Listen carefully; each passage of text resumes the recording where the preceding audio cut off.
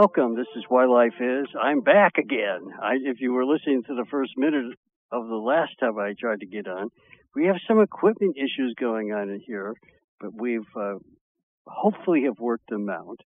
And tonight's show is really a continuation of other prior shows, but it's sort of the culmination of the coming change in world order, which is a significant event coming in the next couple of years that, and the reason I believe that's the case, well, I'll get into that.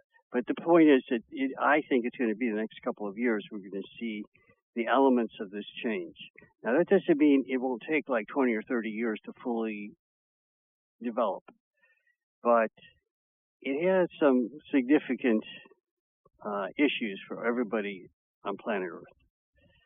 And what it is that as far as what we call ray changes, where energy focus on the way senses work in various life forms, particularly where we're at, where it is most important, is making humans into what we'll call a class of life form that is now taking full charge over Earth. Now, that sounds like, well, what's wrong with that? We know what we're doing, right?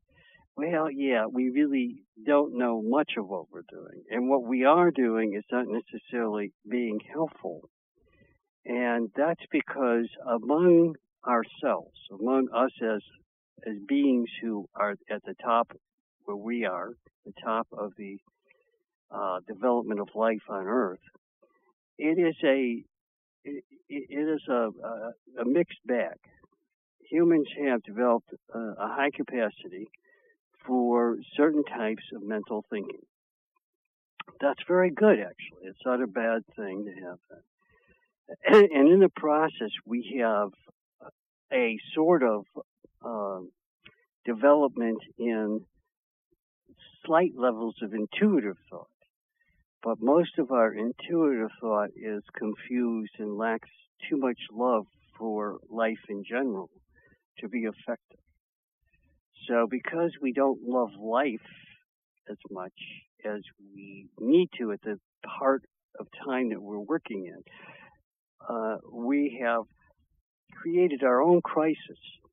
And that crisis is the change in world, will become part of the change in world order. Now, what is world order? World order, which is a name, words that have been used for a long time, determines the trend of how governments and people collectively within governments, which is a first-ray effect, tend to group together and make decisions that affect countries and collective groups of countries. So the change in world order means that there's a change in what's happening in individual countries, but even most importantly, there's a change in what's happening in the collectives of various groups of countries. And the United States is still the leading country in this whole order. As we tend to go, because I'm speaking from the United States, as we tend to go, the world order over time tends to move in that direction. That doesn't mean it's a controlling factor absolute, but it does mean that it has a profound effect on other countries. Why is that true? Because the people who helped to create the United States were of the greatest level of consciousness for their time. And they sought freedom as a principle and the ability to be creative of eventually orders of country, and then eventually of world order, which they didn't really pay much attention to, by the way. And not the creators of this country. They were not that concerned about other countries when they created this country. But nonetheless, there is more of this concern as time has grown because we have developed ourselves to a point in mental capability so that we recognize what world order is in comparison to the order of a specific country. And that puts us into a larger scope in the things that are done, particularly in a leading country like the United States, has a profound effect on the whole world over time. Because of that, the dark side has moved very, very diligently and I unfortunately will say successfully, by their standards, to limit the order in the United States to a we'll call it, a non-godlike place that is going to become a hallmark for changing Earth into a dark world. Now, you could say, well, why go after the United States? I've got all these other countries. Russia certainly isn't one to think is going to probably overnight become a hallmark of light. And the Chinese, you could quadruple that statement. And the same would be true of the smaller countries like Cuba and now the terribleness in Venezuela, etc. And this is true. This is definitely true. But it doesn't change the fact that ultimately the leading country in the world is the United States. So you have people like Barack Obama, who wasn't even from this world, not in a true sense. I mean, he as a person was, but not his soul. And so he comes here and he has a negative attitude towards the West in general, but the United States in particular, and has ideas of world globalism that aren't too far from George Soros, who is a very evil being, the most evil guy that's presently incarnate from the dark side. And between the two of them, they had a pretty good run in destroying a good deal of what would be the light within the United States. But it isn't just an individual, even someone as powerful as Soros with maybe $100 billion or more in value of asset, and that's power. Money is a form of power. He exercises that power almost exclusively against the United States, simply by the amount of money he spends. Not by anything else. He doesn't get on the radio and talk to you like I am or anything like that. Because he wants to stay hidden. He wants to stay behind the scenes because he is in the dark hierarchy. He is an evil being. There aren't very many people in the whole world like him. But you don't need very many, luckily. Or unluckily for us. But luckily there aren't too many here.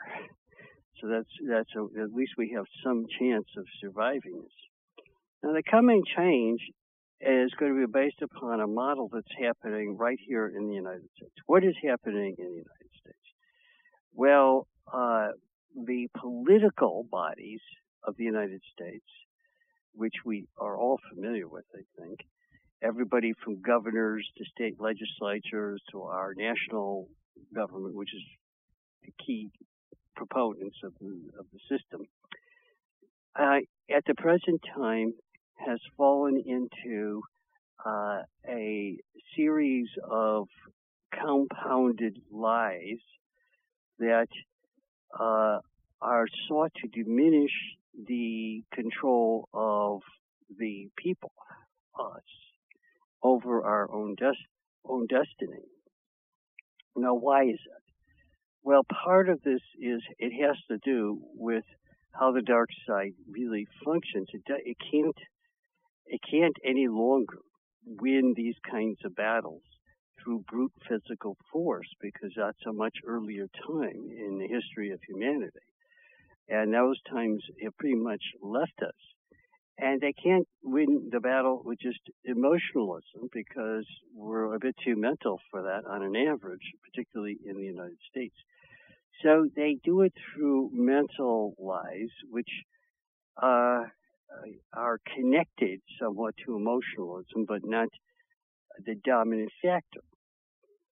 These mental lies are substantiated by actions they themselves take. So it's like somebody saying, okay, I'm going to go out and rob a bunch of houses. And then I'm going to say that everybody's house is in some way unsafe and needs the control of the government over their houses in order to keep them safer. Sound familiar? So I'm using that as a example, maybe a silly example, but I'm trying to make it as simple as possible. So that's you could say, well, who would fall for that? Right now, about half the people in the country are falling for it. It's pretty much split half and half, and they don't need much more than that. The numbers are there to protect us, but at the same time, if you exceed past a certain point, when you get past that point, there's no stopping this process. And since the United States is the leading country, if you can do it here, the world's gone. That's it. So why not go after the big prize, which is what they're doing? And people say, well, why does someone like Soros spend most of his money? He doesn't live here. I mean, he technically has a residence in the United States, but he doesn't really actually live here most of the time. And why is it that he chooses to try to spend as much money as possible to defeat the United States, not necessarily through even elections, but through subversive activities? Because that's the most effective way for the government to take over. When I say take over, I mean remove the rights of the people to govern themselves. And that's what it's all about. If you can remove the rights of people to be self-governing, they no longer will be able to do anything that against what you want to do yourself if you're evil. And that's the game. That's the situation we have. Now, the coming change in world order is a result of the ray changes that are presently happening and the effects from them. A ray called the third ray has been moving out, and the fourth ray has been coming in. That has to do with what parts of civilization are being more controlling and more strong in their effect on the consciousness of people who live here. Now, it's not to the point where you can't think because this thing is happening. It's not to the point where the government is busting down your door yet, but that could be coming in a not too distant future, like 10, 20 years from now. That could very well be what we're facing. Before that, there could be, as I talked about in a prior show, several of them, there could be a split in the country, which would also create a change in world order. If the country splits into two different kinds of political units, and it's moving in that direction, of course, if that were to happen, because the United States would no longer have the same effect on the rest of the world, it would nullify the United States. And right now, the rest of the world is more than willing to go completely dark. So we are the last stand in some ways, even though there are other great countries, but they are way past the tipping point that I think would keep them out of becoming evil. And so we've got a pretty dangerous circumstance. Now, yeah, a lot of people say, well, Western Europe, what's wrong with it? They won't believe in democracy. Do they? Well, maybe they believe in their form of democracy, but what they really don't do is they don't protect the rights that people have to be safe from their own government. And so all you have to do is take over the government, not the people, and you've got the trick done. This was done during the 30s and the 40s on into the 50s. And in some countries, it continued right up until the 90s, stopped for a short time and restarted. And in China, it's been continuous since the end of World War II. So you can think about this in terms of what is really happening. And what's really happening is that the world is still marching on, other than in the United States, to a demise, to being taken over by darkness that will end the world. Why will it end the world? Because the dark side will take over the world, and as a defense to it contaminating other solar systems, just getting out of hand, Earth will have a bad and sudden demise. So the problem we have today is that even if you buy everything I say, and if you say, well, it sounds a little weird, but maybe it's true, what do you do about it? How do you stop something that seems like a runaway train in most other countries right now? And the United States, it's starting to go. We're starting to move in the direction of falling apart.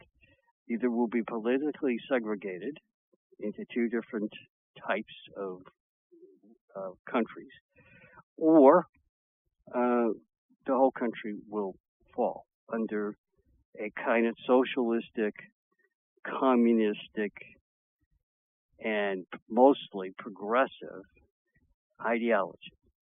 And you can say, well, what's wrong with progressivism? It says that, people should continue to become more mental in their thinking. It should not include faith and feelings and that sort of stuff.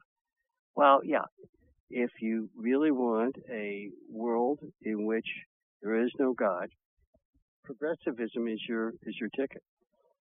But a world without God is the same as saying a world that's got a very short life expectancy.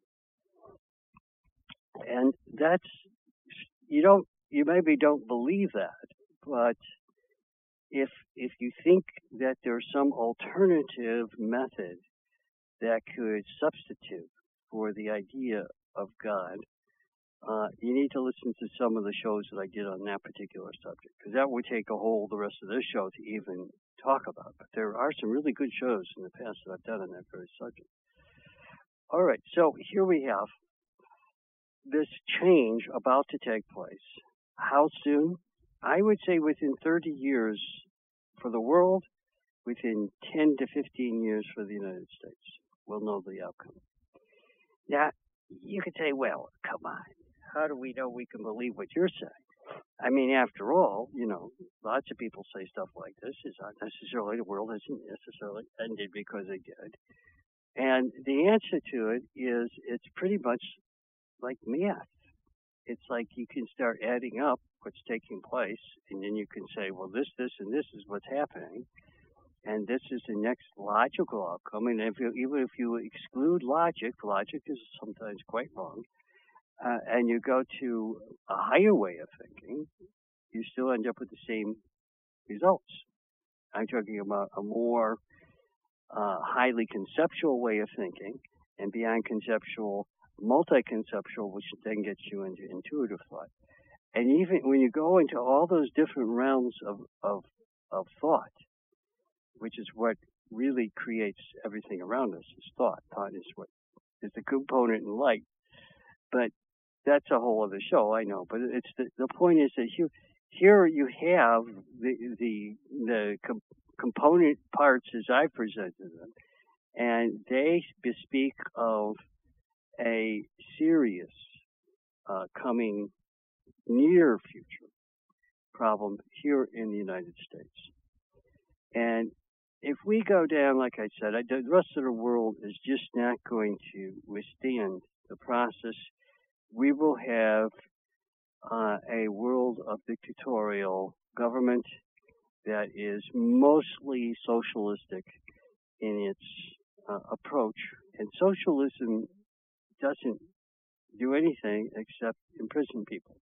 It has no benefit to people in general. It has benefits to people in power. It gives them the ability to control other people and other things because that's what they want to do. And then they make up reasons for their own desire to do that. And so the world order could be based upon the desire of a small number of people who seek together to control, manipulate, and who work either actively or passively with the dark side. If they work passively, they may not believe there is a dark side. And if they work actively, they keep that very, very quiet. That's what we're facing, and our particular, we'll say, ability to make this all go away is lessening by the day. And part of the reason that's happening is that we elected a president who's the leader of this country, but that makes him also a world leader, and he's part of the world order. And we elected him because he has good ideas, but terrible emotional, we'll say, restraint. And that's because he's a narcissist. You know, I talked about this before. And it has disabled his ability to get the programs across and the methodologies that I believe the man really believes in, to be effective in governing through the laws in Congress of the country.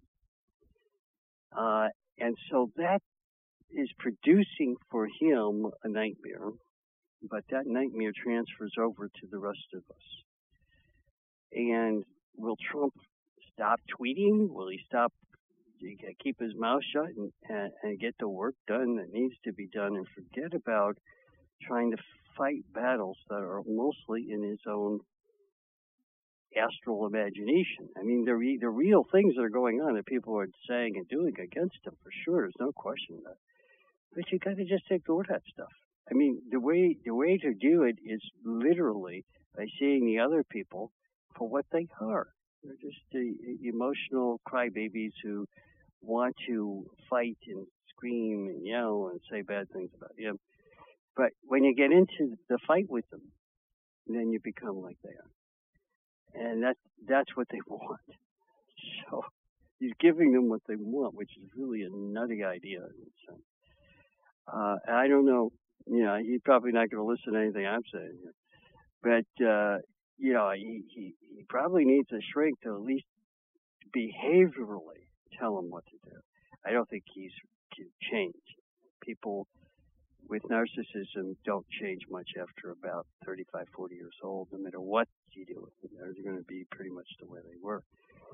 But controlling the behaviors, it is possible to do, particularly if he has confidence in the person who is giving him, or people who are giving him, these suggestions.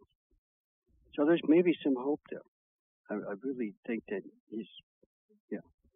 But why is it the dark side is really nailing him over and over and over and over and over again? Well, because it works.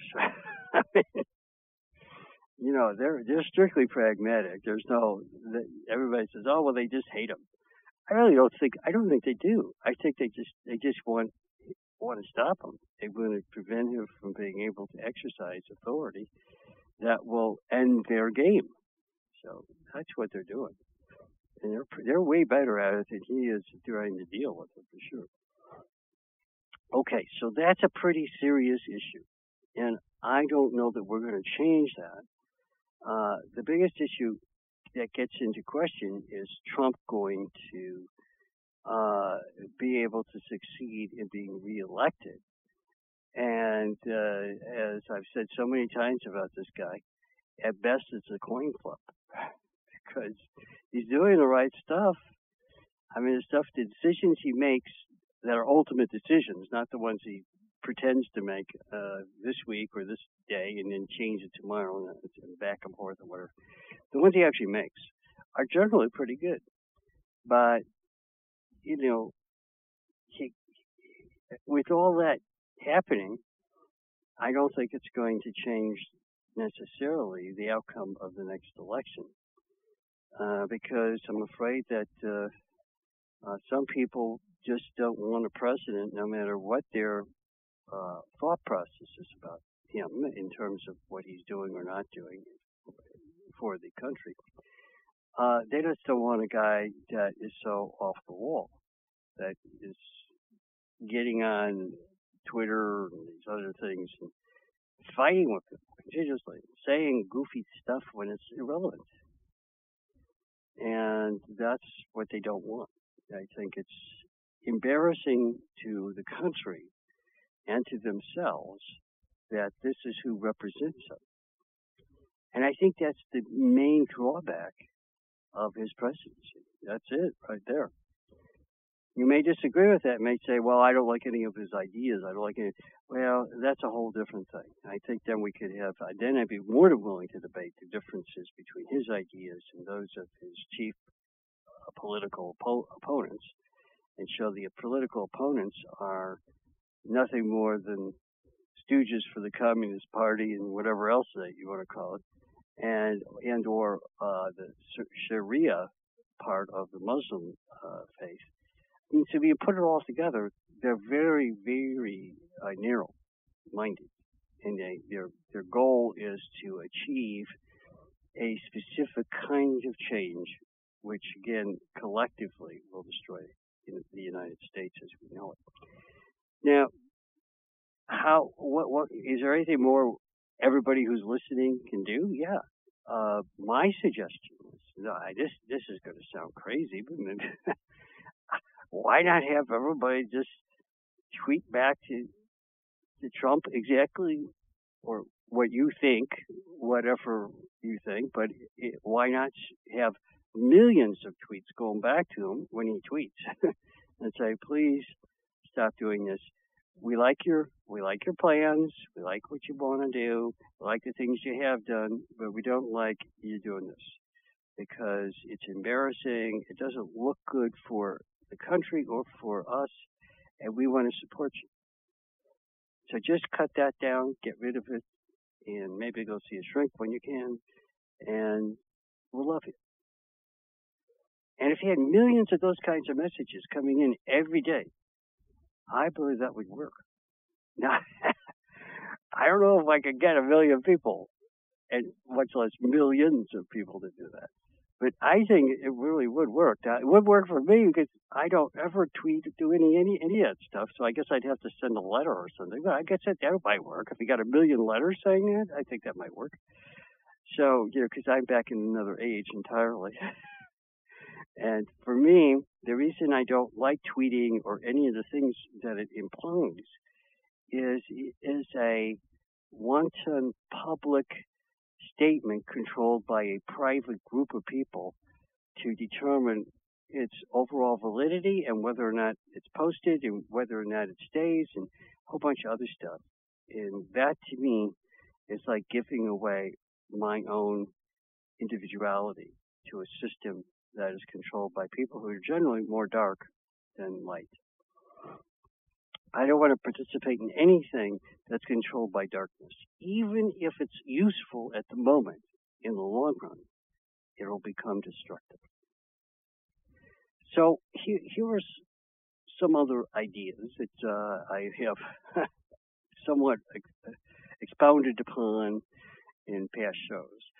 But I think it's worth another look with the coming situation in mind for some changes that we could try to make that would probably help even in the next election if people are worried about Trump losing, which is probably a significant risk at this point, depending upon how much he keeps going down the road he's traveling. So the thing that you can do is it's not that different from many of the shows that I've talked about, but I'm going to be very specific tonight. It would be a tremendous advantage to collectively join or become part of a movement not too different from what happened in 2010 against Obama. Now, I realize a lot of people got trapped and were forced to go through audits by the IRS, and terrible things were done to those people. Today, though, it's much safer because although Congress and particularly the people in the House might go somewhere down that road themselves, they can't do anything. They can't pass any laws because the Senate is still somewhat in control by Republican kind of people.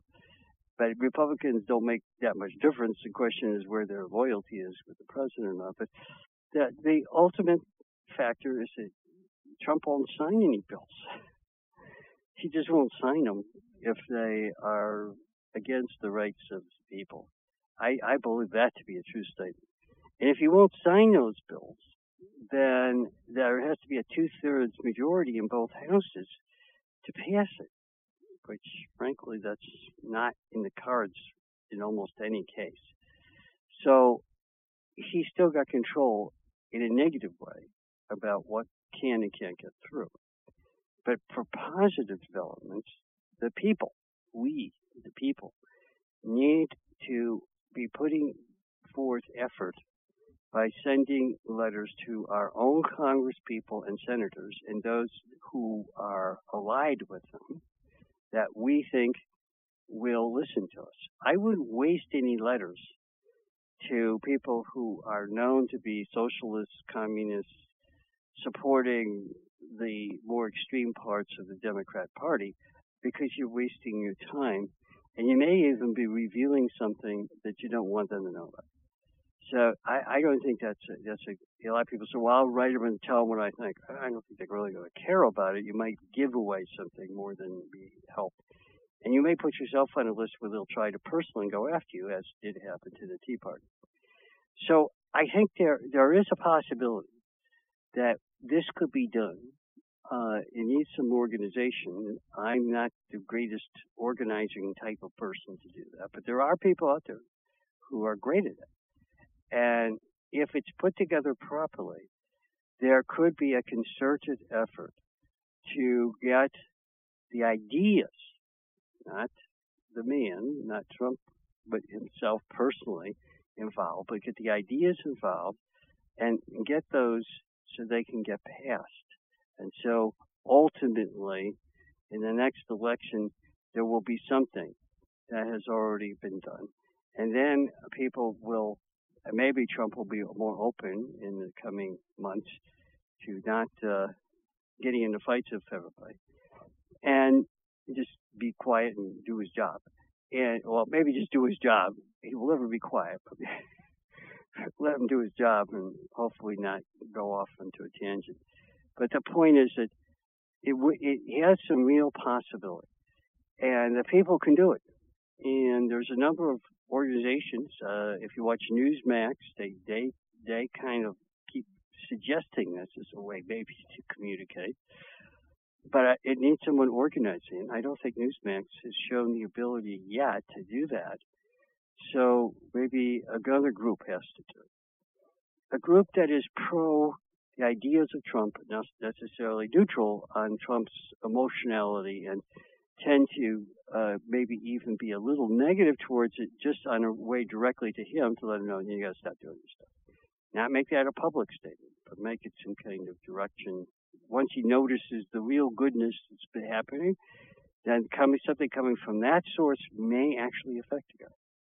It may get him to preserve his next election. That's a real important part of what could happen. And I mean, it's no guarantee that would happen, but there's a reasonable expectation that it could be and would be a method to achieve some assistance in the coming change. Now, if nobody does anything, let's say everything continues as it is, then I think the odds are 2 out of 3. Chances are 2 out of 3 the coming world order will be a socialized world. And the result will be God will not exist as we understand God existing. And religion may even become illegal in many places, including, strangely, parts of the United States, if not all. And the United States will more likely split. And there won't be one country, but at least two. So these are really terrible, terrible outcomes. So I really don't, and that's a 2 out of 3 chance, in my opinion, that is where we're headed. So I, have grave concerns. Now, I and the people that I'm associated with are working feverishly to try to make it at least a 50-50 chance and probably more towards the more positive side. And so we have, as I talked about last week, a lot of actions that we're taking at this point behind the scenes, but by within a year, probably a lot of people will know about it. And what we're doing is we're going after a whole bunch of segments of the country in different ways. And each way will strike a chord based upon how people's personalities are. And if they're very soul conscious, they'll really pick up on it, which is a good thing, because then we've got allies coming in that will be helpful in the future. And can we single-handedly, a tiny group, do much? Well, because the things we're doing are so big, maybe. The ideas are very big. The execution of them is critical. And that's where we have to do a better job than we've ever done. Not to say we've always been bad about it. We haven't, but we haven't done anything of this magnitude. And if we achieve that, then that's a whole other base that we can use to help us move away from a socialized world that's highly progressive and highly anti-God. Now, if you think that that's of interest to you, you can contact us, because we are always looking for assistance from anybody who wants to work on the side of light, do something that's really going to bring light into the world. And we're hoping that some people will do that. I don't think they are going to necessarily jump into line at the very beginning, because it's pretty abstract and difficult for people to see where we're going. I talked about it last week, but I don't know that that's enough for people to really get what it is we're doing. I know it helped our own people to realize what we're doing, but it didn't necessarily mean that anybody who was listening so said, "Oh yeah, I want to get involved with that." I don't know. Maybe if nothing else, at least there's some hope, some kind of, wow, if they're successful at this, this could really help. Yeah, it's great. Even if you only go that far, that's better than nothing, and I'll take it. So we'll all take it. And we try to do what we can in every situation to get as much other people involved, because we really believe that more is better in every situation. And we haven't found that most people are willing to make the kind of commitment that it takes to do such monumental tasks. They get frightened, and they get lost by their own things that come into play that make them afraid of stuff. And sometimes we are attacked by darkness. We've had our share of it. But when it happens, we keep it and stay in there, and we fight back as best as we can. So we do whatever it takes based upon the circumstances. Will we alone be able to change the world order? I don't think so. I think that it's going to take more than just what we're going to do. There's a maybe 1 out of 3 chance that we could. But I don't, again, the 2/3 is against us. I don't think we can, because although we can make a big dent, we're going to need more people doing more things in other ways than what we can incorporate. because of our limited number of people and the limited resources to those people's ability to do it. But certainly we have a shot. And we're aiming at certain parts of the 7 different areas of existence. Those are ray-focused ways of doing, we'll say, enlightening work. It's like there's 7 types of light, and so we're focusing on a major 3, and maybe teetering a little bit towards a 4th. But so that gives us a lot of chances to maybe we'll get a little further than other people have in trying to use a more ageless wisdom approach to affecting the world order. In the past, ageless wisdom failed, radically failed, because until right after World War II, those in charge of the entire spiritual part, the whole spiritual hierarchy, it's called, did not believe in using power to confront and win against evil.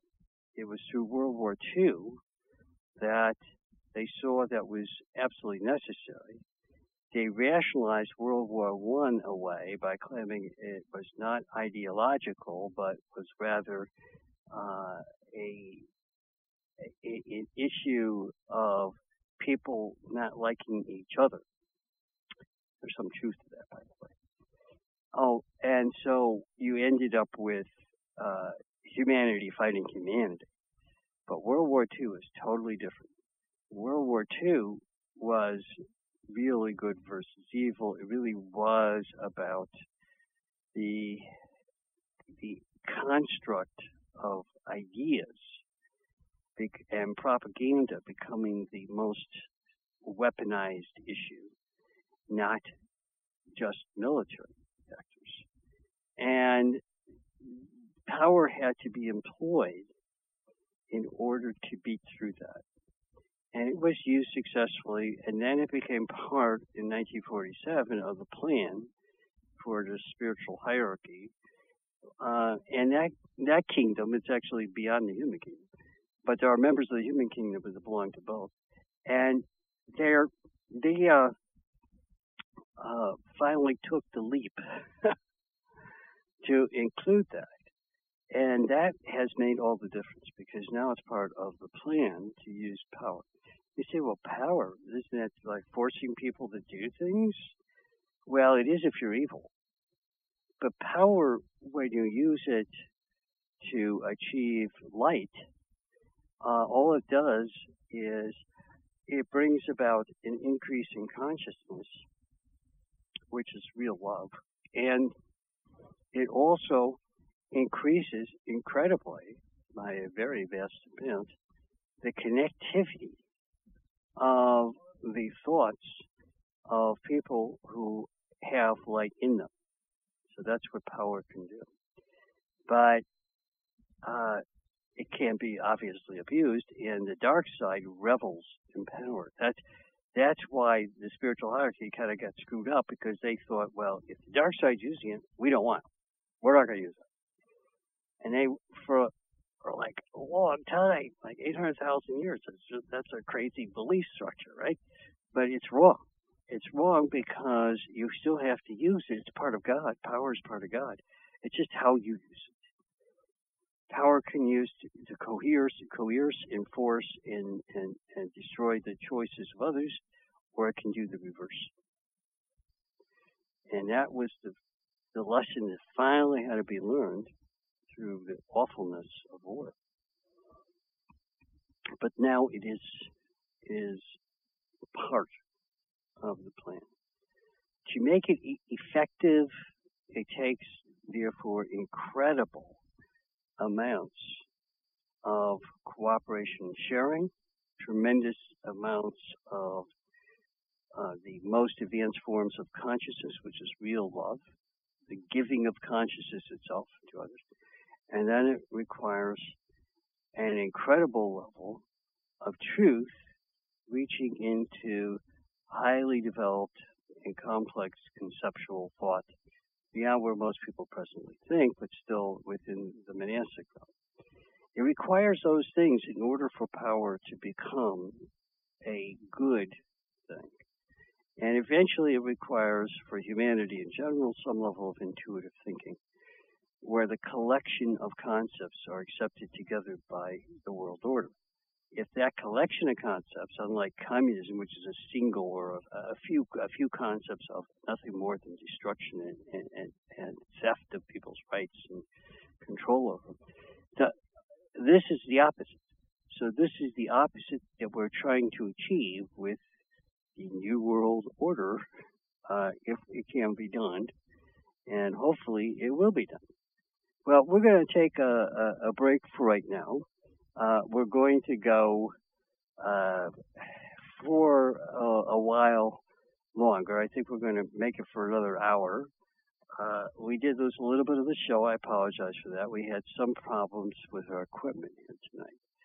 So we'll be back in about 2.5 minutes, give or take, from right now. Hun, what book are you reading? It's a novel, kind of, about romance, love, and spiritual life in general. Kind of a novel? What do you mean? Well, it's based on some real-life experiences and even real characters. Some of their experiences are fascinating and remarkable. I can't put this book down. How come the title is Afterlife Love? That's part of the fascination. This book describes the afterlife in intricate detail and even explains why things are the way they're explained. But how can anyone write about or know that? Some of the characters travel out of body to some places that people who've already died also go to. I'm finding it completely believable because it all makes sense and fits into a bigger picture for me. Hun, what happens to these people? You can read it for yourself when I'm done if you want. Better yet, I'll get my own copies so we can discuss it while we read. Let me see. I'll write down the title. It's Afterlife Love by Niles MacFlouer. MacFlouer. Afterlife Love is available in some bookstores and from the publisher at agelesswisdom.com or 480-966-3132. That's 480-966-3132. Hi, everyone. Since childhood, I've had questions about my life and life in general that I couldn't find adequate answers to. Questions like, why am I here? Why are others here? Does the universe have a purpose? And how does that relate to my life? More recently, I've been wondering what happens when we die, especially the reasons why. I'm more of a doubter than a believer in many things, and answers that include the whys allow me to think and figure out the truth for myself. I've been reading a book, Life's Hidden Meaning. This one book contains more answers, including the whys, than all other sources I've read or heard. It's amazing to me that every one of my questions has been thoroughly answered. More importantly, I have found that all of these answers so far have checked out to be true. I hope this message helps some of you in your quest for better understanding. The name of this wonderful book is, again, Life's Hidden Meaning by metaphysician Niles MacFlouer. Some bookstores sell it. I got my copy directly from the publisher at agelesswisdom.com. Life's hidden meaning may enlighten your mind and bring some peace and joy to your heart.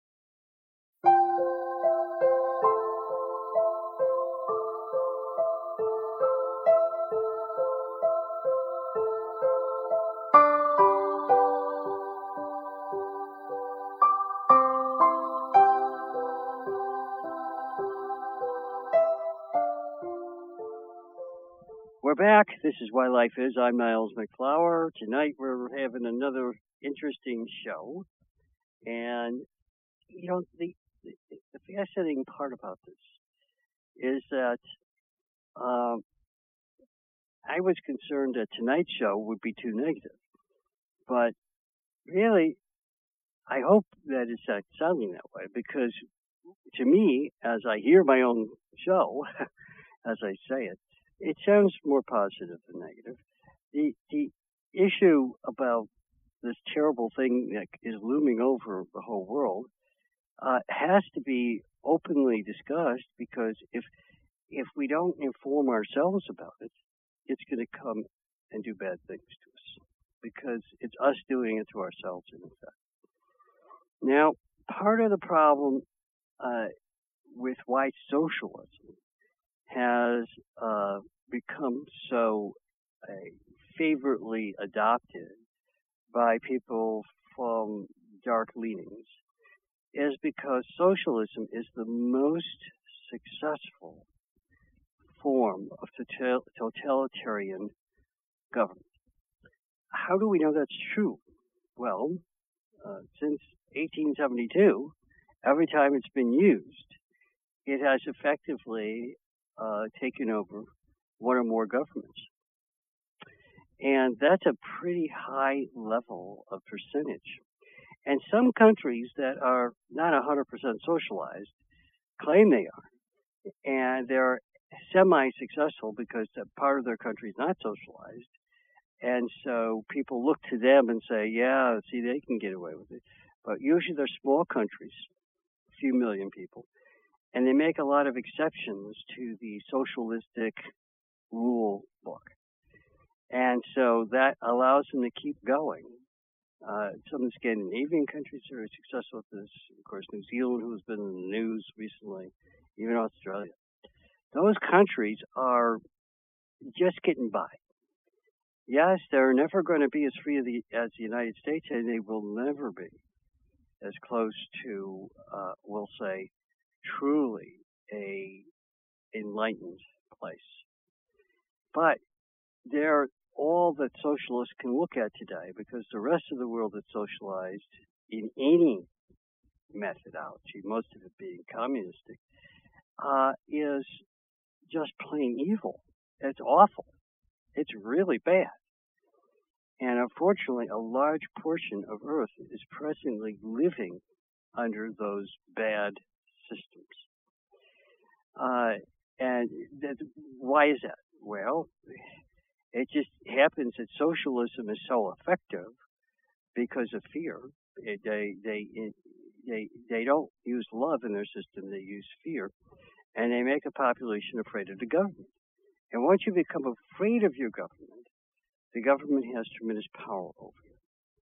And this is true whether you're in China or you're in, so to speak, Russia, but it's semi-socialized, but it's certainly as close as you can get without going back to full socialist governing. And so is, as I said, New Zealand, Australia. I recently have learned a lot more about that country and how socialized it is. So you get into this thing and you look at it, and the people, some of them are feeling semi-good about their situation, but most of them don't. Most of them are unhappy about the power the government exercises over their life. And when you go to Europe, of course, France has been the key component in the European countries that are large of socialism. And they have shown that it really doesn't work well for them, but they continue. And, of course, Great Britain, they were big into it for 20, 30 years, and now they fight back and forth about its continuation. At least they fight over it, which is, in a way, a kind of good thing. Depends who's in power in the United States, though, and unfortunately, that's not a good thing, because they're going up and down like a pogo stick, like we are. And we're kind of doing the jig together. So it's a problem, because if you look at it on a worldwide basis, surely way over half of the world is affected by some level of socialism, and just under half the world is directly controlled by socialistic government. And we're about to move past the midway point, which would mean the coming change in the world order. That's what it's about. So by using those examples, I hope that this show makes more sense now.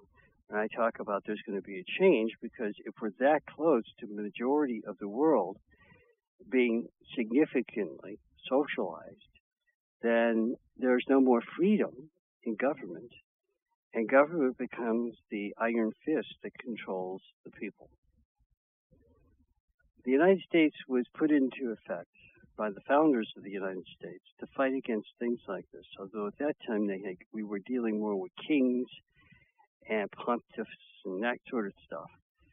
But and today, granted, it's more a collective base of a party.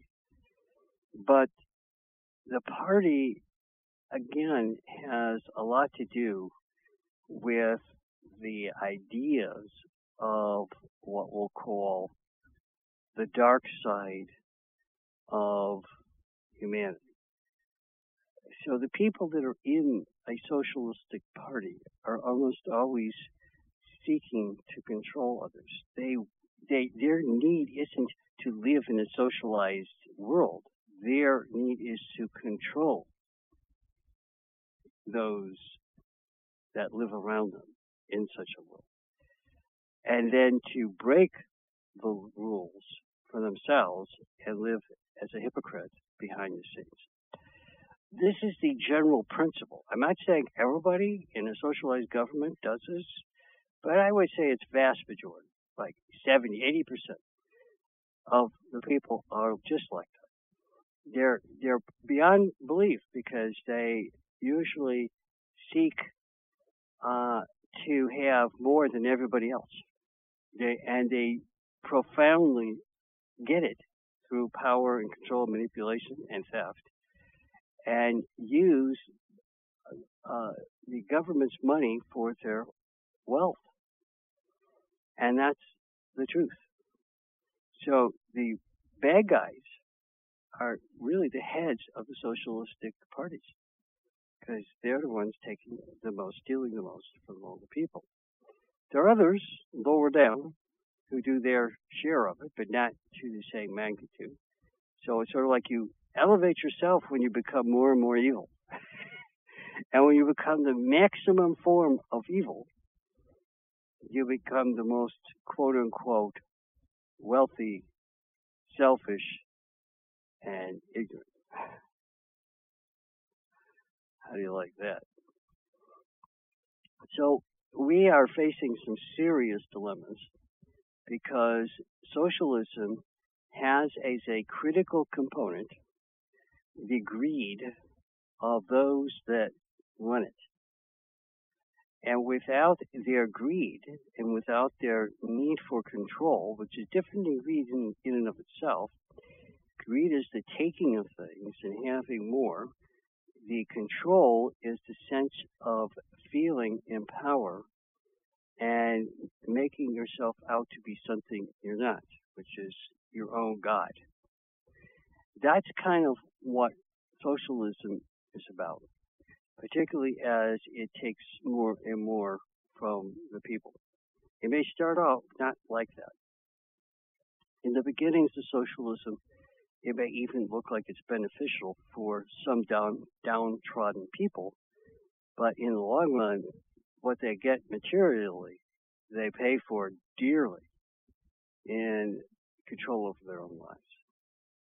I mean, if you're willing to get a car or a house, but not being able to determine when you can drive your car, or where you can drive your car, or when and who you can have people come into your house, that's a pretty bad trade-off, in my opinion.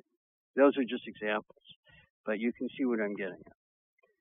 So I think there's a good chance. Now, I'm not going to say this for absolutely certain, but it's a good chance that some people are going to learn what I'm teaching tonight. Not from me, most likely, but from other sources who I'm hoping will start voicing what I'm telling you. Because this stuff was pretty much accepted and understood by the end of World War II. And then some countries in whole, including England, Great Britain, adopted socialism and literally threw out all the gains that were made in fighting it during World War II. How insane is that? And people would say, yeah, but the Nazis, The Nazis weren't like the socialists in Russia. They hated each other. Well, they hated each other because they had competing ways of stealing and competing ways of torturing people, competing ways of everything you can imagine that's horrible to do to another living creature. They just competed in different ways. In Nazism, the control came from we'll call it a need to advance in a methodology that was propagandized in more successful ways than ever had been done, and that relied upon incredible forceful measures to begin with. The weird thing about it is, in the Soviet Union, which was a competitor, right, their issue was not that in the beginning. In the beginning, they wanted it to be based upon thought and arguments and that sort of stuff. But as soon as Stalin came in, all of that reversed, and he took his playbook right out of Hitler.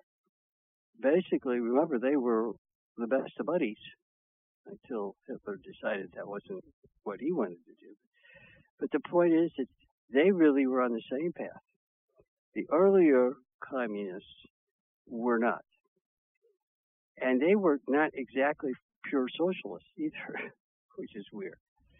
But the Nazis were certainly socialists, and Stalin was a kind of horrible kind of socialist. And they did terrible, terrible things to their people and to the world.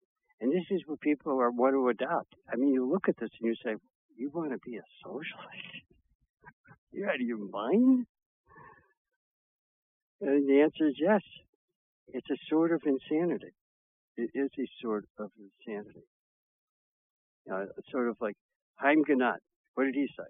He said he won a Nobel Prize. He won all kinds of other stuff.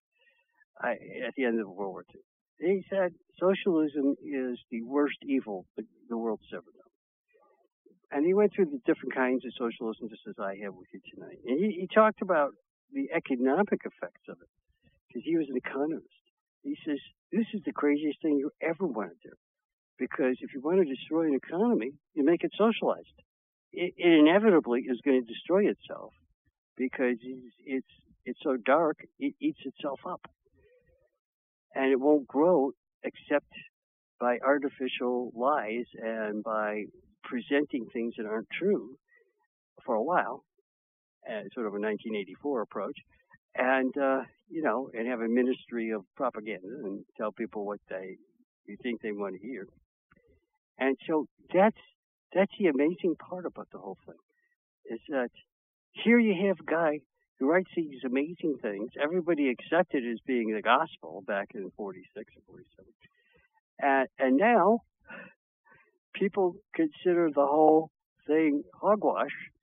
And sure enough, those communists are always right in the first place, right? We all should be marching to the communist beat. Let's socialize everything. The government should be controlling the whole world. We want worldwide government. And this business with countries is just a stepping stone to the world becoming one place. Well, when that happens, the world has about maybe a century left, and then bingo, bango, there's going to be a huge bad thing that will happen, and Earth will be gone. And I don't want that to happen. But that's my understanding based upon the teachings and angels' wisdom of what will happen. Let's hope not. Let's keep ourselves aligned with the light.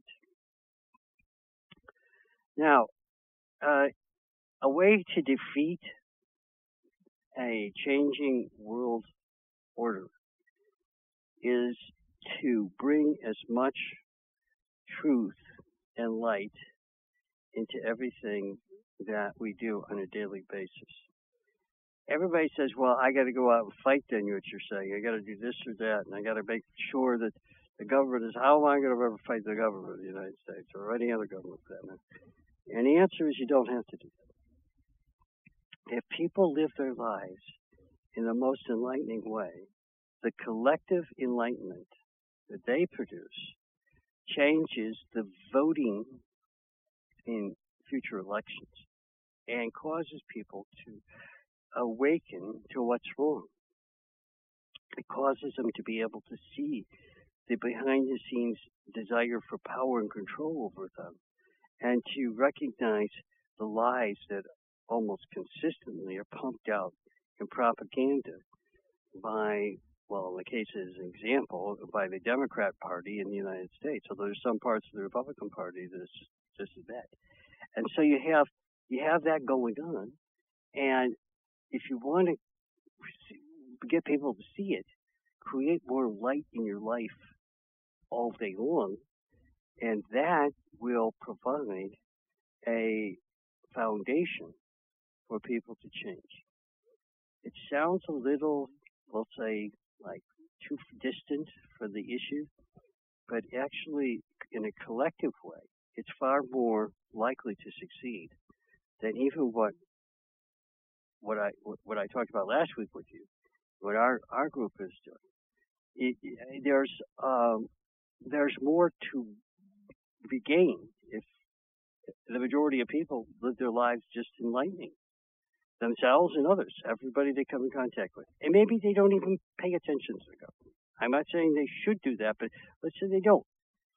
If they don't, and everybody just said, well, I'm going to just create as much light as I can in my life, I'm not even going to pay attention to political, governing, first race stuff. I'm going to leave all that alone because it's just, I don't like it. I don't want anything to do with it. I know that's, some people's viewpoint, and that's okay. As a matter of fact, if we could get a majority of people to do that, socialism has no chance. None. And no communist, no dictatorial, radical people can take over. It won't happen. The power will be pulled away from them by the light. Create enough light, and the darkness will go away. That's pretty much what I'm saying. And so, there is another option. And for some people tonight, I think that may be the option they would choose. They might say, well, I like you talking about this on the show. It's very interesting, but I sure as heck don't want to start writing letters to the government or doing anything with Donald Trump or nothing. I don't want anything to do with that stuff. I don't want to have anything to do with these crazy parties that are really, they're crazy people. Some of them are, they want Sharia law, which says that you can't do a bunch of things that we do in our life right now in the United States. You can't live. You can't live like you live. You have to give up probably 75, 80% of your life. Wow. And there's people who are lining up behind them. Behind the Sharia Muslims. Yeah, let's do that. That sounds great. That'll destroy the world real fast. That's a good one. And then let's have lots of children who do the same thing. As part of their plan is to have higher numbers of children in comparison to the general population. Yeah, that'll good. That'll do real good. Okay, so there is this other side then to creating more light in the world in your own way, that it doesn't have to deal with the government or anything what we call first rate. And it allows each person to be even likely more creative in their own way. Because very few people really are dominated by the first rate. So it's not even a big deal for them. They want to create along their own individual collection of race structure. And race should not ultimately be the depending factor, but if it is for you, then go down that road. Because anything that brings light into your life will bring light into others. And it is a very valuable method to defeating the present process. And to get things back into, we'll say, a godly world. The point is, for people who are impatient, that won't probably work, because you've got to live your whole life that way, and maybe your children do too. So it's a good 20, 30, 40 years of doing that to achieve the goal, but it still could be done, and it could, in the meantime, probably block the world from changing towards a dark world order. Even if it's not the majority of people doing it, if it's a significant enough number, it may give us more time. By time, sometimes it works, sometimes it helps. So I'm trying to be as positive as I can in tonight's show, so I don't give the impression that, it's do or die, it's the one last thing, we got no time at all. But yeah, we could be in 10 or 15 years in so much trouble that even that, if people just start 15 years from now to do that, it may be too late, but I can't really say. But that's a danger. Depends how many folks decide to live their life in a more enlightened way. And what is an enlightened life? An enlightened life is one in which you help others to become enlightened through whatever you're doing.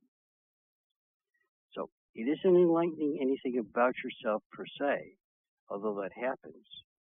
It's about who you affect with light yourself, in other ways, for them, possibly. Or the same ways, whatever works. And that's what the critical factor is. Some people say, well, I want to become fully enlightened. You can't, because you can only even get partially enlightened if you enlighten others. Doing it for yourself, there is no such thing. It's contradiction in the way the system works. You get there by not paying attention to your lower self, but to a higher self that's part of everybody else's self, and see everyone is part of this unit that is going to grow together in light. So one succeeds, all succeed. One for all for one kind of thing. And it really does work that way. And you could say, well, what about the few people who really make it big and do this and that? Well, most of the time, they're socialists. They're doing it just through power. And they're using the power in ways that is usually against people, not for people. That's the truth. But it's hard for us to see that because we don't delineate. At least in this country, it's very little delineation when people are quote-unquote successful. How did they reach that success? If it's a personal kind of success, it is usually done selfishly, and it usually ends badly. It may take decades, but it usually ends badly. Whereas it's the opposite if you're creating light for others, because that just grows and grows and grows, and it doesn't stop. And you might not be quite as wealthy as you might have been otherwise, or you might not be quite as powerful, but all of those things are not what we're here for. We came here to create more light in the world. And you can't do that by just having light only in yourself. And that brings us back to the world order being an enlightened world order instead of a world order of darkness. Hopefully this makes sense. I don't know if anything I say sometimes really explains the whole picture of things. All right, so where does this lead us then for making a change if we're just, we'll say, following the principles in ageless wisdom, which is a little different than some of the stuff I've been talking about. The principles in ageless wisdom suggest that in order to establish a enlightened place, you need to enlighten all parts of the forces that are controlling the negative or bad parts. So you have to enlighten the forces, and the enlightenment of forces, and forces are caused when one energy goes against another energy. Instead of working together, the energies are working against, and it is destructive to senses. So when you destroy your senses and you destroy the senses of other people, in ageless wisdom, that says that you're definitely working on the dark side. And to reverse this, you've got to be enlightening your senses and the senses of others, and you've got to work based on, because we're physically alive, based upon more about the energy states in the world around you than if you were in the mental world living. Because people live in the mental world, but energy is not the dominant factor.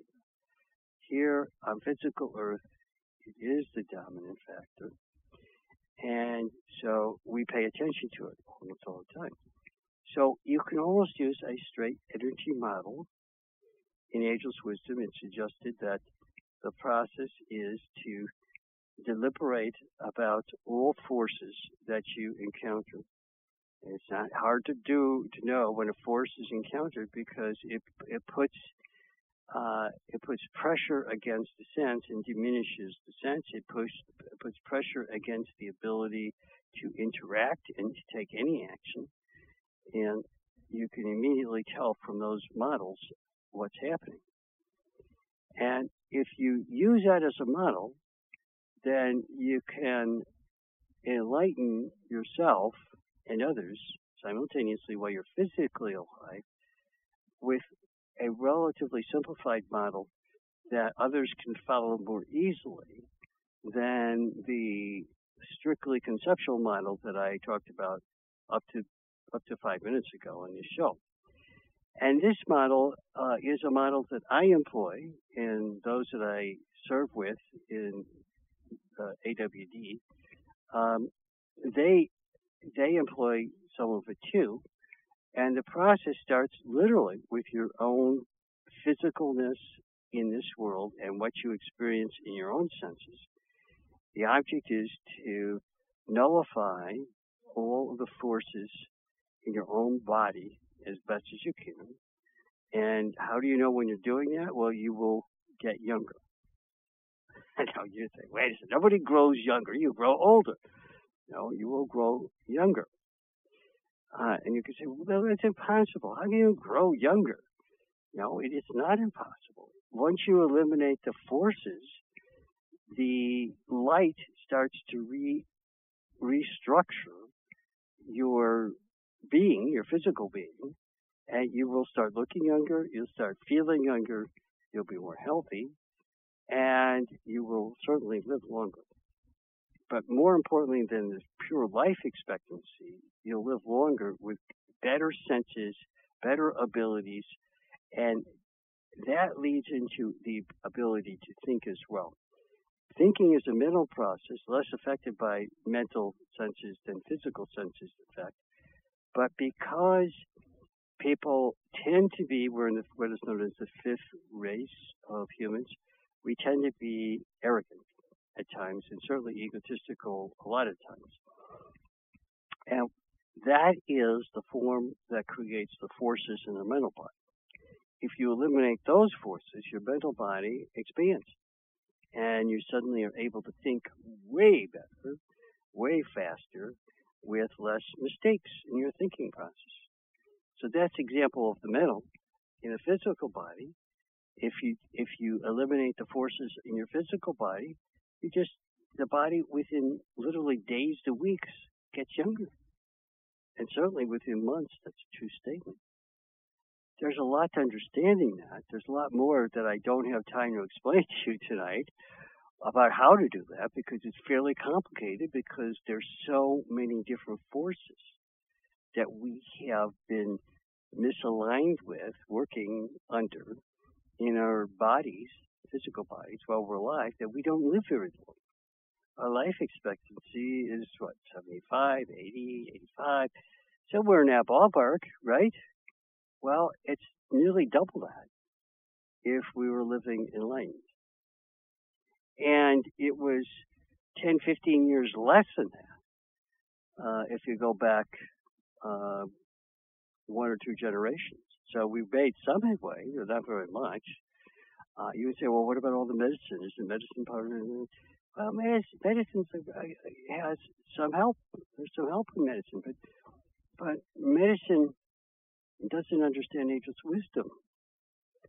So the side effects of medicine sometimes are worse than the treatment.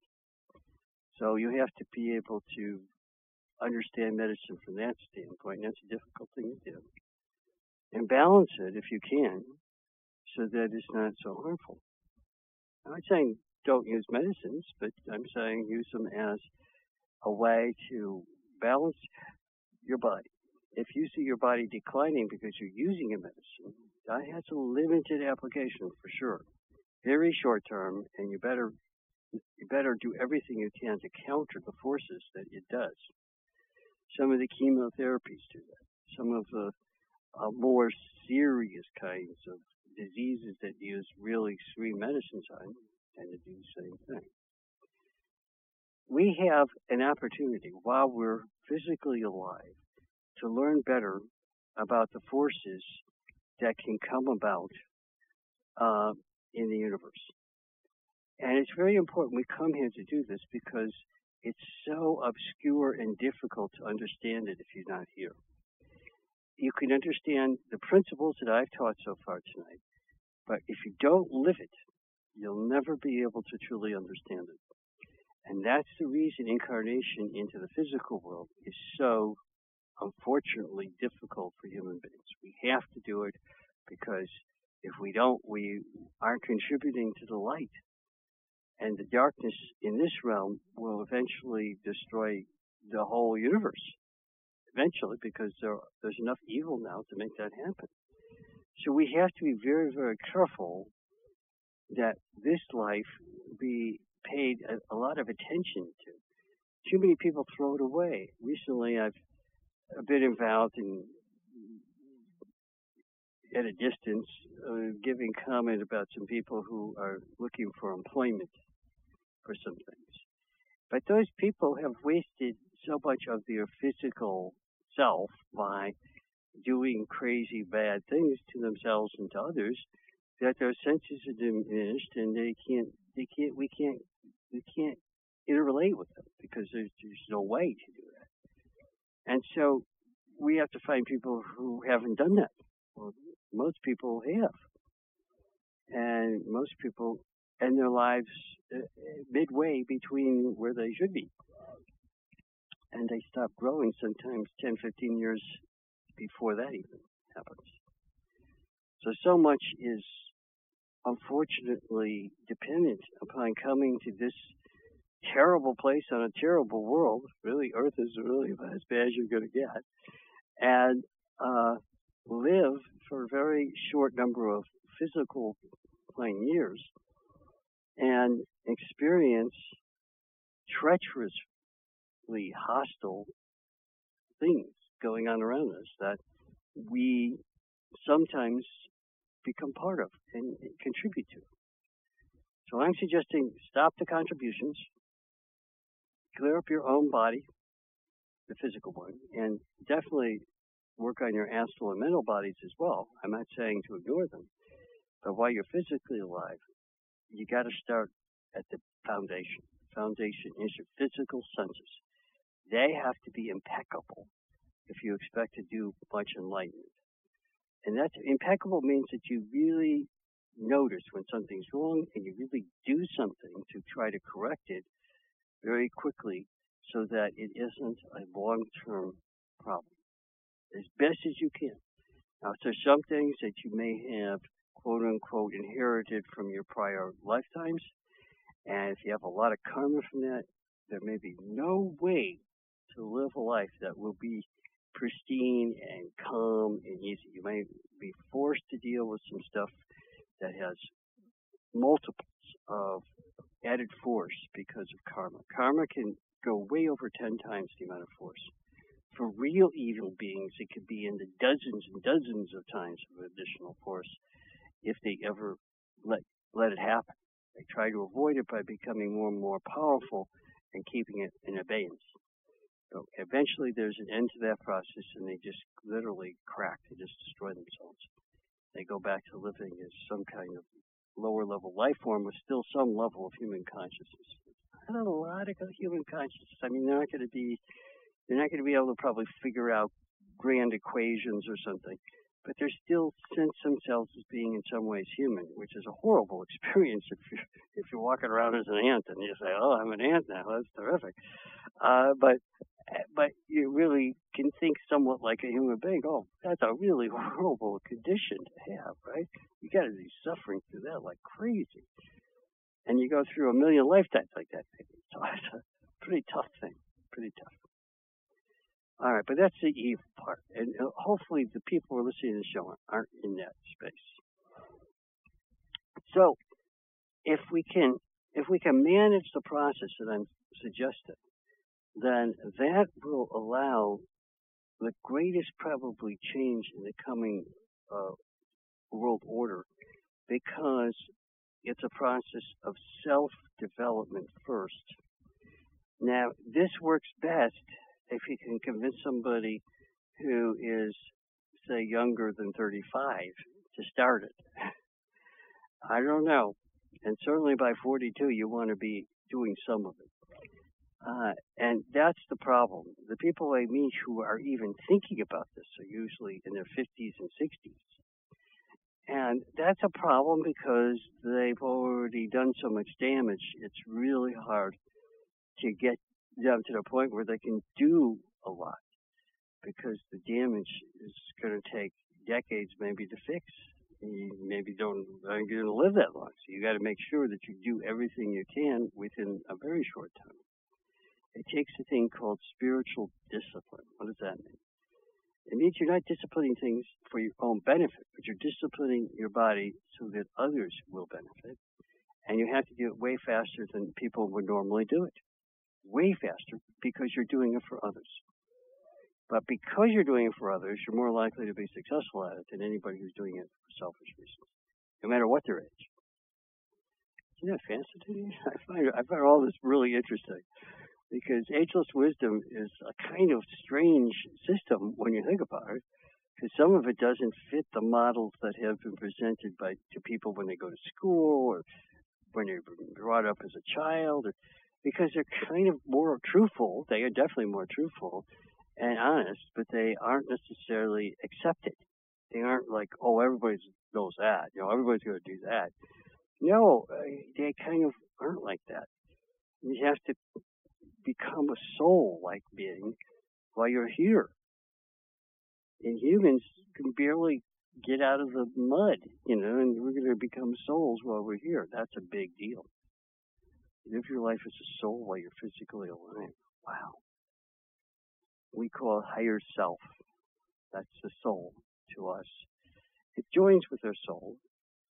The soul, most people, it's too far asleep without the assistance of this greater being to even wake up for us to be it. Most people, it's just like slumbering. It wakes up for a second. What happened there? And it goes back to sleep. But with the connection with the higher self, the soul has tremendous capability to be assisting, and it does. And it joins connections through literally energy fields, but these are in the higher mental world. And it creates literally a series of connections, a lot of them, that lead to eventually the physical outcome.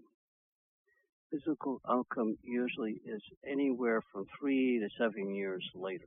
That's how long it takes a lot of people to make the shift. And 3 years is pretty good. If you can do it in 3 years, that's a pretty good number. Then you're probably working with a spiritual group if you're already doing that. 7 years if you're only tangential to some spiritual groups or in some way vaguely connected. And after that, that's about the end of it. If someone doesn't achieve it within 7 years, they're usually never going to. And it's a kind of a strange thing, but, people can try. They can keep going longer, but it doesn't usually result in anything. Because you've got to make a connection that is not just in your thought. It has to be in your interactions with people in life, in the world in which you live, which in the case of being physically alive is this world here.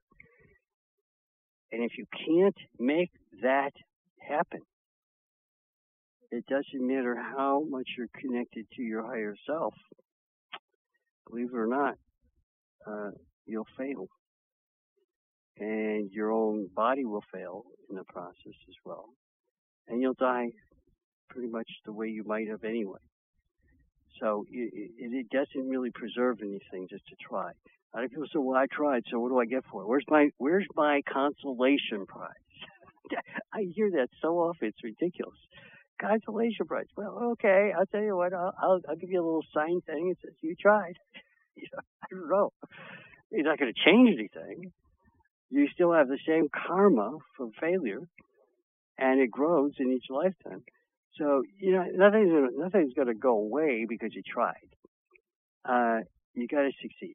Succeed is light. You must bring in the light into yourself and into others, or you will not succeed. Now, all these things I'm telling you about from the ageless wisdom side have to be at least in part incorporated back into, with enough people. There's about, give or take, maybe 14,000 people, 14 million people who could possibly do this. Not too many, though. That's for a whole world. And a lot of them are not functioning even near that. But the point is that it can be done, and it can be done effectively if people start earlier, or they're willing to make great sacrifices in terms of, especially, believe it or not, mental operations. It starts with the physical. First couple of years, it's called spiritual discipline. It's almost all physical. And then it becomes joined with the emotional, and then more and more with mental.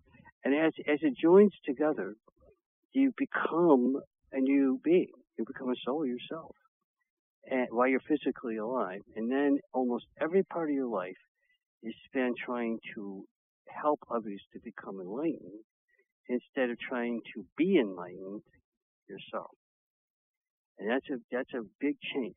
When do people change? About 3 years, give or take. They start to say, well, I'm really here for others' enlightenment. I'm really here to enlighten myself.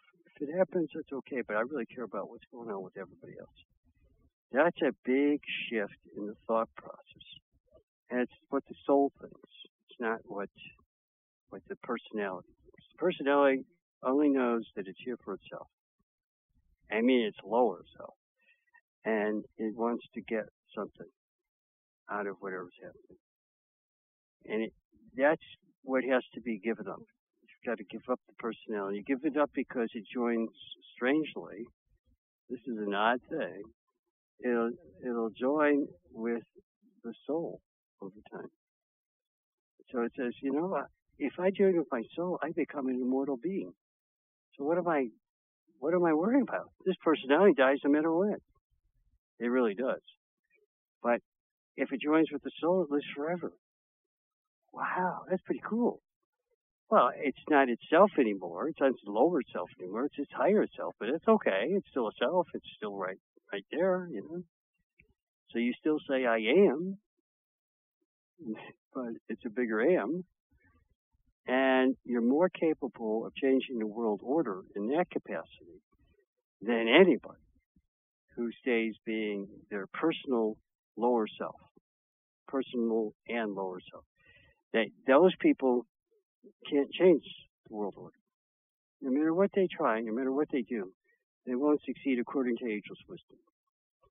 Now, I'm not saying if you're doing that to stop. I'm just telling you that it's not likely, according to ageless wisdom, that you can succeed. Because the principles behind the scenes are not in your favor. The things that you need to have working for you will be absent when you absolutely have to have them. And that's the unfortunate problem. And I'm not trying to say this so that people will get discouraged. I'm only saying it from the standpoint of the teachings of the show being as accurate as possible and not misrepresenting something that people may want, but it isn't true. And generally speaking, the idea of functioning, the personality is your subconscious. And most of what we do, about 90% of it, if you're an average person, is subconscious. But you still got about 10% of the time where you might be more conscious, and do something a little bit beyond your personal interests, so to speak. And that's where the difference lies. If you got to get that change, you got to get that flipped around, so you become more other conscious and less than half personal conscious to make the big jump. And that only occurs in people who are spiritually disciplining themselves for the purpose of creating more light, not for the purpose of reading or listening to shows like this or for any number of 100 other things that people claim they do that makes them a real spiritual person. As a matter of fact, most of the activities that people spend, quote unquote, developing their spiritual side is anti developing into a soul. It's against developing into their soul. They just delude themselves into believing it. They'll study, they'll listen to lectures, they'll go and meditate in groups sometimes, very large groups. They'll pray, depending upon their focus and their spiritual side. And then they'll also contribute charity. They'll say, well, here, I gave at the office. I gave. Okay. They'll give physical things. And they'll send gifts to people. And they'll even give a few people that are homeless or they don't know, they'll give them some money. And they say, well, those are all the things that make me a soul-like being. And not one of those things will do that. Isn't it weird? Now, none of those things. Yet they're all the things you read about in the books. That's how you live. That's how you should be. But those will not create a new, better world order. They will do the opposite in some circumstances. Why? Because they're done for self, lower self, and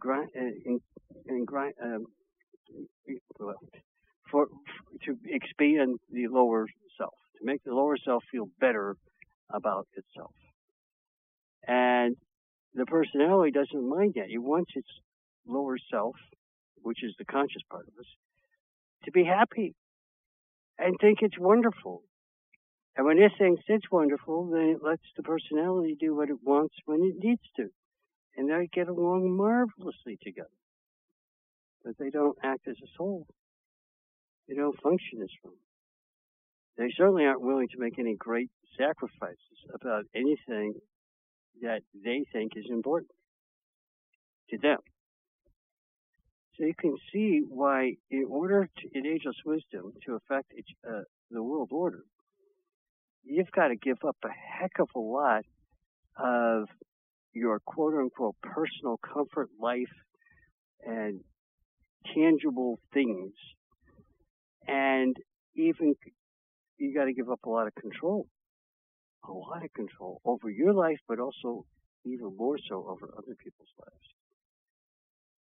Wow, that is a tremendous, tremendous change.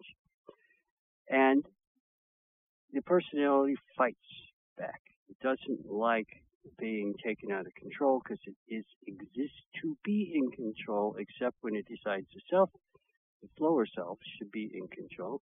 And then it says, okay, you can exercise now your selfness. I know it's good for you. Go ahead and do something. Do something even that you like. It's fine. It's all right. Or do something that maybe you don't like, but you think it's good. That's all right too. That's how the personality functions. But the personality, in terms of consciousness, is pure consciousness. Forget about what it knows or doesn't know. Not knowledge. Consciousness doesn't get much older than 10 years old. It's consciousness.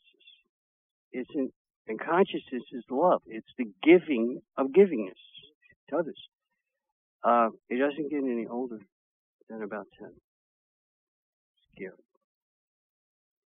So people who are very controlled subconsciously, which is the personality, are incredibly childlike in their thought processes in terms of giving, love, enlightening, all the things that really count towards creating a new world order that is enlightened. So we are facing these things, and in general, under socialism, subconsciously, the socialists do the exact opposite.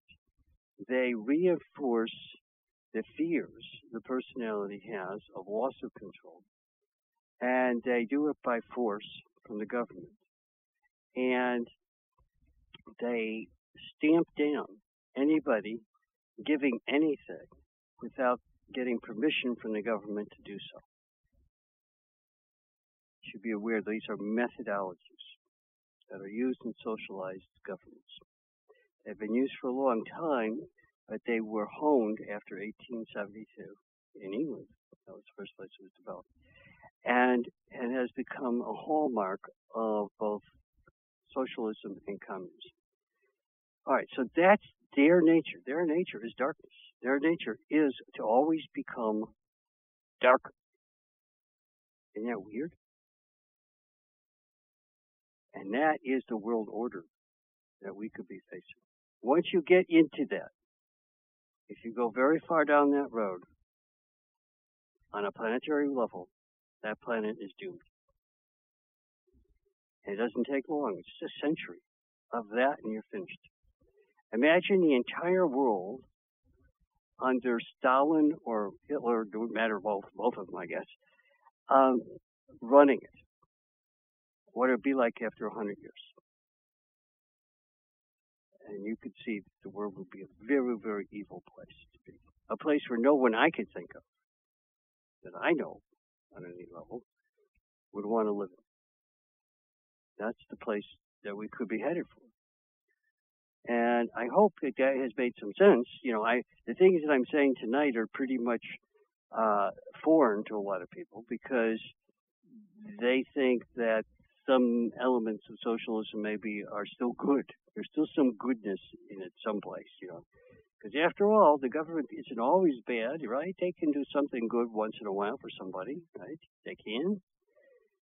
Yeah, but they don't under socialism do that.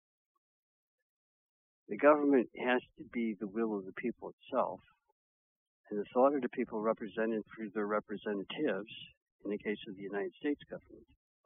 And a world government based upon such a thing, in which there is no socialism, would bring about an enlightened world.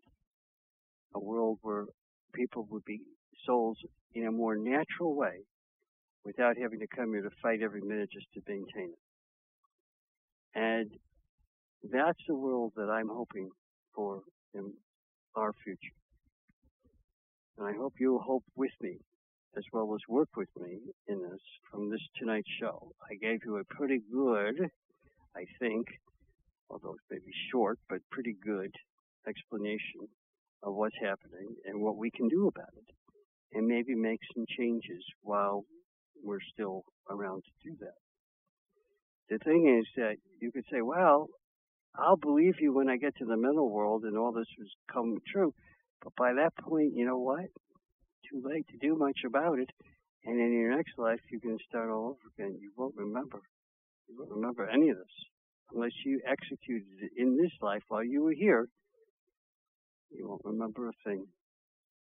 Memory comes from a 60% average of having exercised the light yourself, or you lose it in the next life.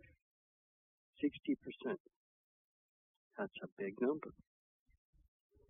Most people being 60% enlightened. It's a huge amount. So most people don't remember their last lives. They remember occasional moments. And usually when they do, it's because there is a light in there that somehow got through. Strong enough light. It could be a terrible experience, but it was enlightening.